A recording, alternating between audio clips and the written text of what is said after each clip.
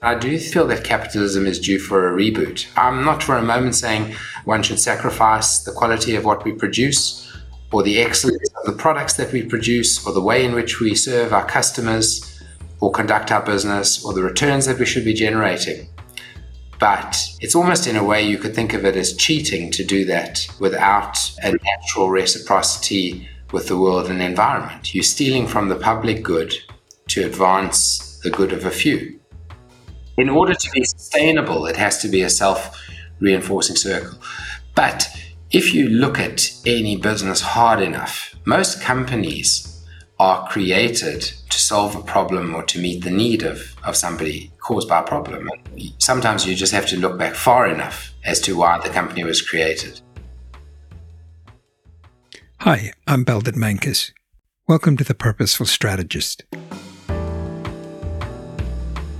the podcast that shifts the conversation about purpose and strategy from what organizations should do to what business leaders are doing and what they've learned along the way. The current model of capitalism is under pressure, and a new model seems to be needed.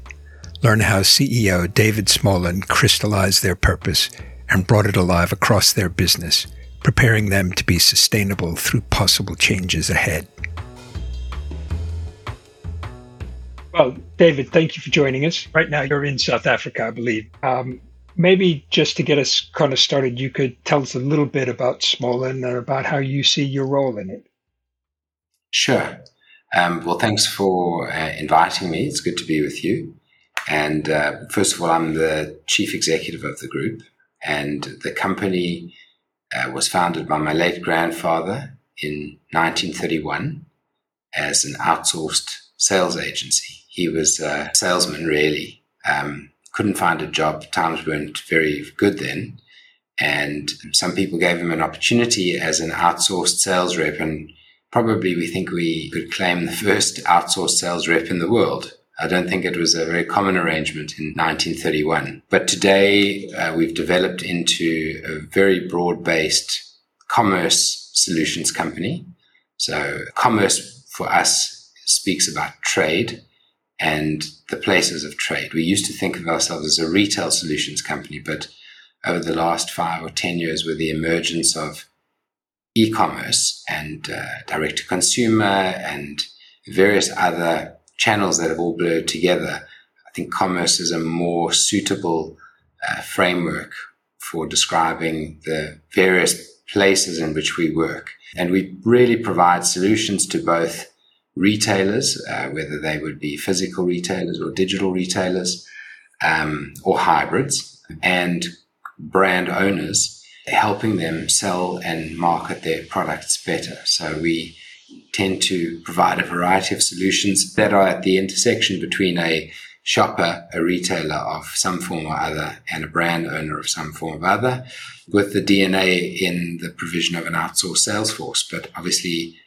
the offer has significantly advanced to sales, to merchandising, to the activation of products, to the installation of products, to the technology supporting the sale of products, to the management of the data of the products being sold. So it's a very broad B2B business solutions company in retail. Mm-hmm. And just to kind of help me and others, I'm sure your people do lots of different things, but what's sort of a typical, almost, emblematic activity that if I were watching one of your employees, I might see them doing? Well, I'll give you maybe 2 or 3 examples. So sure. If you walked into a Vodafone store or a Telefonica store and you had an individual in the store demonstrating the latest piece of Samsung technology, that could be one of our people working on behalf of Samsung, guiding, advising you, explaining the benefits of the product, helping you choose a Samsung product. If you walked into a pharmacy chain or a supermarket and you were looking for a choice of personal care products and you had a beauty advisor that was helping you, if you had a salesperson calling on the store, whether it would be a modern trade store or a general trade store, or if you were the brand and you wanted to know what your share was in the store and how the product was positioned in store and whether it was looking good relative to the competitors, we would help them understand that. So those would be some of the activities. We have about 90,000 full-time employees of the group around the world in approximately 60 countries, serving several hundred brand owners and retailers. How do you define organizational purpose? And is there a difference between that and vision and mission? And how does all that work? It's such an interesting question. I mean, I guess for me, purpose is simply your reason for existing. Quite simply, why do you exist? And even that is not a very simple question to answer, because some people would say, well, you simply exist to serve a customer or provide a product. And if you think that your purpose extends beyond that, you're dreaming. That might be a very narrow view. You could also think about human beings. And human beings kind of go through a journey in their life of saying, why do I exist as a human being? And maybe when you're younger and you have your first or second job, you exist to earn some money and to improve your life. And then if you're lucky enough to do that, you start to look for other things, like how you can make an impact, or how you can serve others or make a bigger contribution to society. And I think companies are starting to become more human in that way, in that they are no longer saying to themselves, we simply exist to generate a return for our shareholders or deliver a great product. We have to also think about the role that we play in society and the contribution that we make. It's quite contentious, though, because does the contribution come at the cost of doing good business or the cost of a high quality service? I personally don't think it should or could or has to. And I think that you can deliver a great service and make a return and make a positive contribution to society. Has been proven. And that's certainly the kind of company that we want to be. Because I think that looking forward, companies will have to earn the right to have their place in a new form of capitalist society. So we consider our purpose to be to create growth and to transform lives. It extends to say by building a diverse, inclusive, and sustainable business that connects people, brands, and opportunities. But at the core of it is the concept of creating growth, so helping our clients grow, both retailers and brand owners. We help them grow by selling more, by becoming more efficient, or by delivering a better experience. But in doing that, it enables us to expand our business and to transform the lives of our people. And in a way, that's what happened with my late grandfather in 1931. He had the opportunity to transform his own life, and then in building this business, bring many people along with him. And, we are quite uniquely positioned in that we are one of the few companies that actually employs individuals right out of school without a tertiary education. So the opportunity to work in a retail store or as a salesperson or a merchandiser, it's like a first audition of American Idol. And if you have the talent, we will back those people to advance through their careers. And, luckily we've got 90 years of track record in doing so. So, literally thousands of stories of people who have joined the business maybe just out of school. I mean, today school is a prerequisite because there are certain literacy and numeracy requirements of the job. But, 20 years ago, that wasn't even a requirement. My late grandfather never completed school. We serve our clients and customers, but we also serve our people. And we want to become bigger to impact on more lives, create more jobs, give more people opportunities by creating brilliant solutions for our clients. So the purpose is circular. It's interesting, though, because you maybe would have seen there's been some quite negative press on Unilever around purpose. I personally disagree with the press. I think it's very old capitalism, not new capitalism. And if you look back far enough, capitalism was invented many, many years ago. And we're probably at the end of an economic cycle that's going to reinvent itself in a new way. And so whilst some people might think that the purpose is simply to make a return for shareholders, I don't think that the consumers of the future think that way. And so I believe that companies that do not earn their way back into capitalist society will exist in 100 years. And I guess it's a question of time horizon. So I think you can do a lot to get by over 3 months or 6 months or 2 years. if you want to live for 100 years or 1,000 years, or you want to deserve to last, I do believe that companies have to do more than that. And so I'm a believer in purpose-driven brands. And I think in the world that we're going into, every business must do more than just satisfy shareholders. Yeah. As an organization, you've clearly got a long track record, 90 years. But this sort of creating growth and improving lives, was that something that was there the whole 90 years, or did that kind of come into focus a little more recently? I mean, I think we've just simply crystallized what was in the DNA of the organization as opposed to inventing something new. How did you go about that crystallization process? Who got involved? How long did it take? It was lots of conversations between the team, thinking about the history, conversations with the various leaders through the years and the custodians of the business, and quite philosophical. Why did you do this? And what were the things that motivated you, and how do you want to be remembered, and what is important to us, and what is the opportunity that we have in our hands to do more than just serve our customers. You can be very businesslike about business and not think about things. The famous trail runner, Tommy Rivers, he said something quite profound. He said there is a beautiful reciprocity and interdependence between man and nature. He said, when I run through the trails, I think to myself that the food, the carbohydrates that I consume and the oxygen that I breathe is what gives me energy. And the carbon dioxide that I exhale and the sunshine is used by the plants to produce carbohydrates to give me more energy. And it's a wonderful way of thinking about this balance between man and nature and the reciprocal relationship that we have. There is something quite naturally perfect about that chemical reciprocity between man and plants. And when we start to tamper with that balance, what do we do to the world? So I think that there is much more to this concept of systemic thinking and shared value. And I do feel that capitalism is due for a reboot. I'm not for a moment saying one should sacrifice the quality of what we produce or the excellence of the products that we produce or the way in which we serve our customers or conduct our business or the returns that we should be generating. But it's almost in a way you could think of it as cheating to do that without a natural reciprocity with the world and environment. You're stealing from the public good to advance the good of a few. So you've talked about a number of factors that have gone into your thinking, but what led you to decide to kind of focus on crystallizing the purpose? What made that important to you?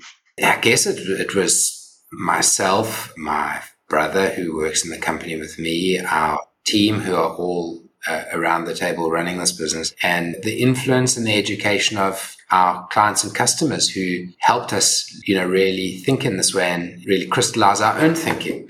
So was it kind of becoming more important to them and therefore started to become more important to you, or? It's like one giant ecosystem. So I've got young kids, and my youngest will read the label on every product before he eats it. I mean, my eldest doesn't. But somehow in that change, my youngest does not want to put anything into his body that he doesn't understand what it is. And he also wants to know what kind of a company produced it and doesn't want to support bad companies. So I think it's quite optimistic. If I look at the youth, I think about the kind of companies they want to buy from and the kind of products that they want to have. Now, it's obviously not necessarily universal everywhere, but I do think that that's how people are starting to think. So the people that are serving those customers have to then start to think about what kind of a business they have and who are the people supplying them with goods and services and what are the kind of people that they have. So again, it starts ultimately with the person that you're serving. So there is something about doing good and a legacy and being proud of the kind of company that you have. But there's also something about the kind of world that we want and what the demands of the world over the next 100 years. And the kind of companies that I think will survive. That's why I think the notion of thinking too narrowly about purpose is a dated notion. And we have to open our minds in a different way for the good of the world, for the future, but also to be successful with our clients and customers of the future. Mm-hmm. So just shifting a little bit from purpose to strategy, what would you say your strategy is then? in terms of what our strategy is. Our goal is to become a global leading commerce solutions company. So there's some goals in it, and there's a reason for being. I guess you could bundle that in our aspiration, and our purpose is part of our reason for being. We want to exist to do great work, to generate productive return, but also to have a fantastic impact on the world. And that for us is a gold medal performance, to do all of those things together. We don't think that it's a gold medal performance just to do great work, because if you sacrifice some things, if you don't look after your people, if you don't create opportunities, if you don't think of the environment, you're cheating in a way. I know from previous conversations, you've got quite a number of ways of bringing this purpose to life. I just wonder if you'd share one or two of those. Sure. The most important thing is about building it into the culture of the organization and changing the way of thinking. I mean, I'll give you an example of where I think it does not come at all at the cost of an organization. Obviously with a base of employees like we do and a natural staff turnover every year, we have thousands of jobs that we place each year.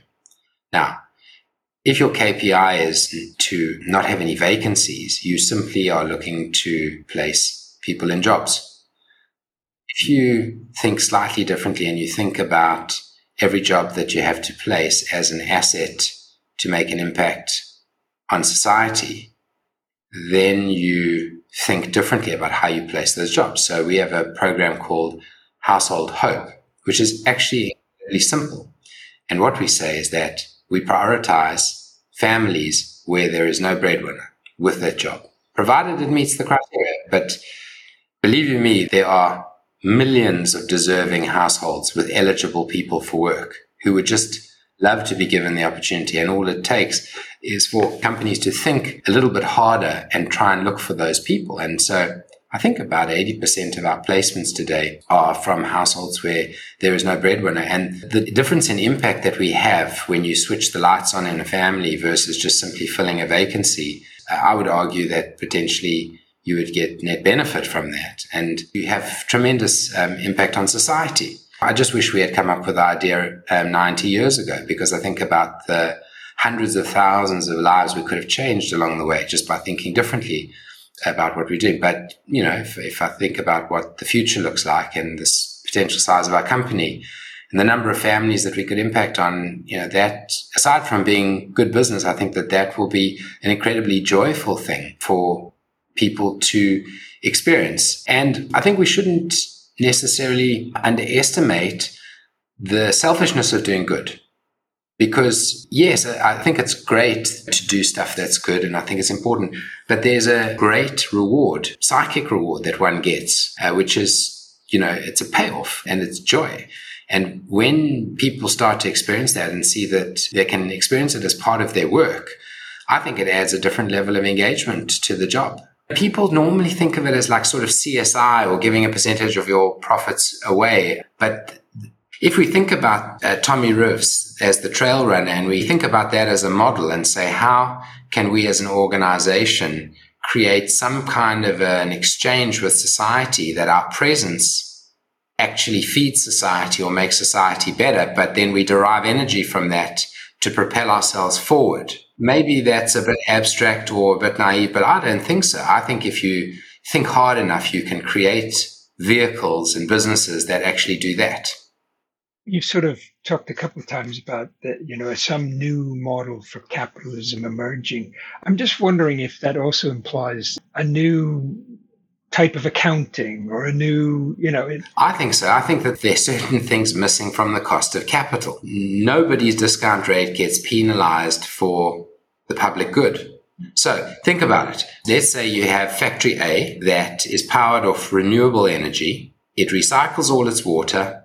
It has no effluent. It employs people at a living wage, and it produces a product A, and you've got factory B that produces an identical product. However, it's fired on coal power. It uses child labor. And let's just say, for example, the two have exactly the same price. I mean, it's likely that the input cost of the one might be a little bit lower because they're using child labor. Okay, so they make a bit more profit. I mean, you think about it. Is it fair that the capitalist system values factory B at higher than factory A? Yeah. But that sounds like a bit of regulatory failure. Ultimately, the free market will correct itself at some point. Now, these are not my insights, but I like to re-quote Paul Polman, who speaks about the two great battles of man versus nature and the many versus the few. Now, in the battle of man versus nature, I think that's quite an obvious one who will win that battle.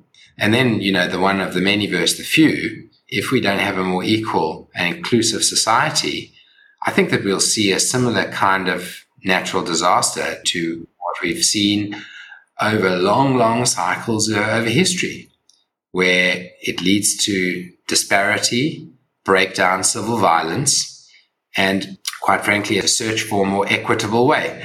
So companies, I think, are the most powerful vehicles for transformation in society, especially big companies. And if we can evolve a new form of capitalism, I think we can lead a way for making a better place. Was there a time in that where you felt like, actually, I've got a choice here? I hear what people are saying, and maybe we'll do the minimum our customers are demanding from us on some of this, or we could go further, and I want to go further. Was there a moment of choice like that? There are choices every day, I would say. The pace of your change, the extent of your change. But I'm, in a way, quite lucky. My boss is my father, who happens to be the controlling shareholder. So some of the things that I'm talking about are easy to talk about if you're in my position. If you are the CEO of a listed company and you have quarterly results to meet, I think it's far more challenging. And that is the breakdown of the capitalist system because it's too short-term in nature. But I feel I have a responsibility to preserve this company, develop it and renew it and refresh it. And I'm carrying something for a period of time and I'll be passing that on to somebody else. I hope it will last forever. And I firmly believe that the choices that I've made will enhance the probability of it lasting forever. They happen to be good choices for society too. But I think that it's because it's to do good. It's to have a company that we're proud of, but a company that will deserve to last for the next 100 or 1,000 years. And that's what underpins the choices that we've made. And if your time horizon is long enough, the choices are quite obvious. As you've sort of been crystallizing this sense of purpose and then translating it into things that you're doing, what's the most surprising part of that for you? What surprised you as you were doing that? What's surprising me is the opportunities that we haven't taken advantage of. Really? What, that there's so many of them out there that once you start looking, you see, or? Absolutely. It just requires a different kind of thinking. Like, for example, this Household Hope campaign is something we could have implemented 50 years ago or 100 years ago. Maybe it wouldn't have been timely at that point, or maybe it would have been too abstract. But the more one thinks about it, the more it becomes cultural, the more we open our minds, the more opportunities that we see. I guess it's like anything in life. It's the diet for your mind. It's the things you read. It's the things you see. It's the company that you keep and the opportunities that you see. It allows a better quality of thinking. I mean, I'll give another example. There's a company that we recently invested in. Well, not so recently, some time ago. We were one of the investors in this company called Mr. Green, a company in East Africa that realized that the people that were on the street collecting garbage for recycling were selling it to recyclers, but they were getting a very punitive amount of cents in the dollar for the materials that they were collecting. So Mr. Green created a technology application to organize the people collecting the garbage and started creating their own recycling so that they could actually pay more cents in the dollar. And then they started entering into partnerships with companies like Pepsi and Unilever and Dow to produce the materials for their products.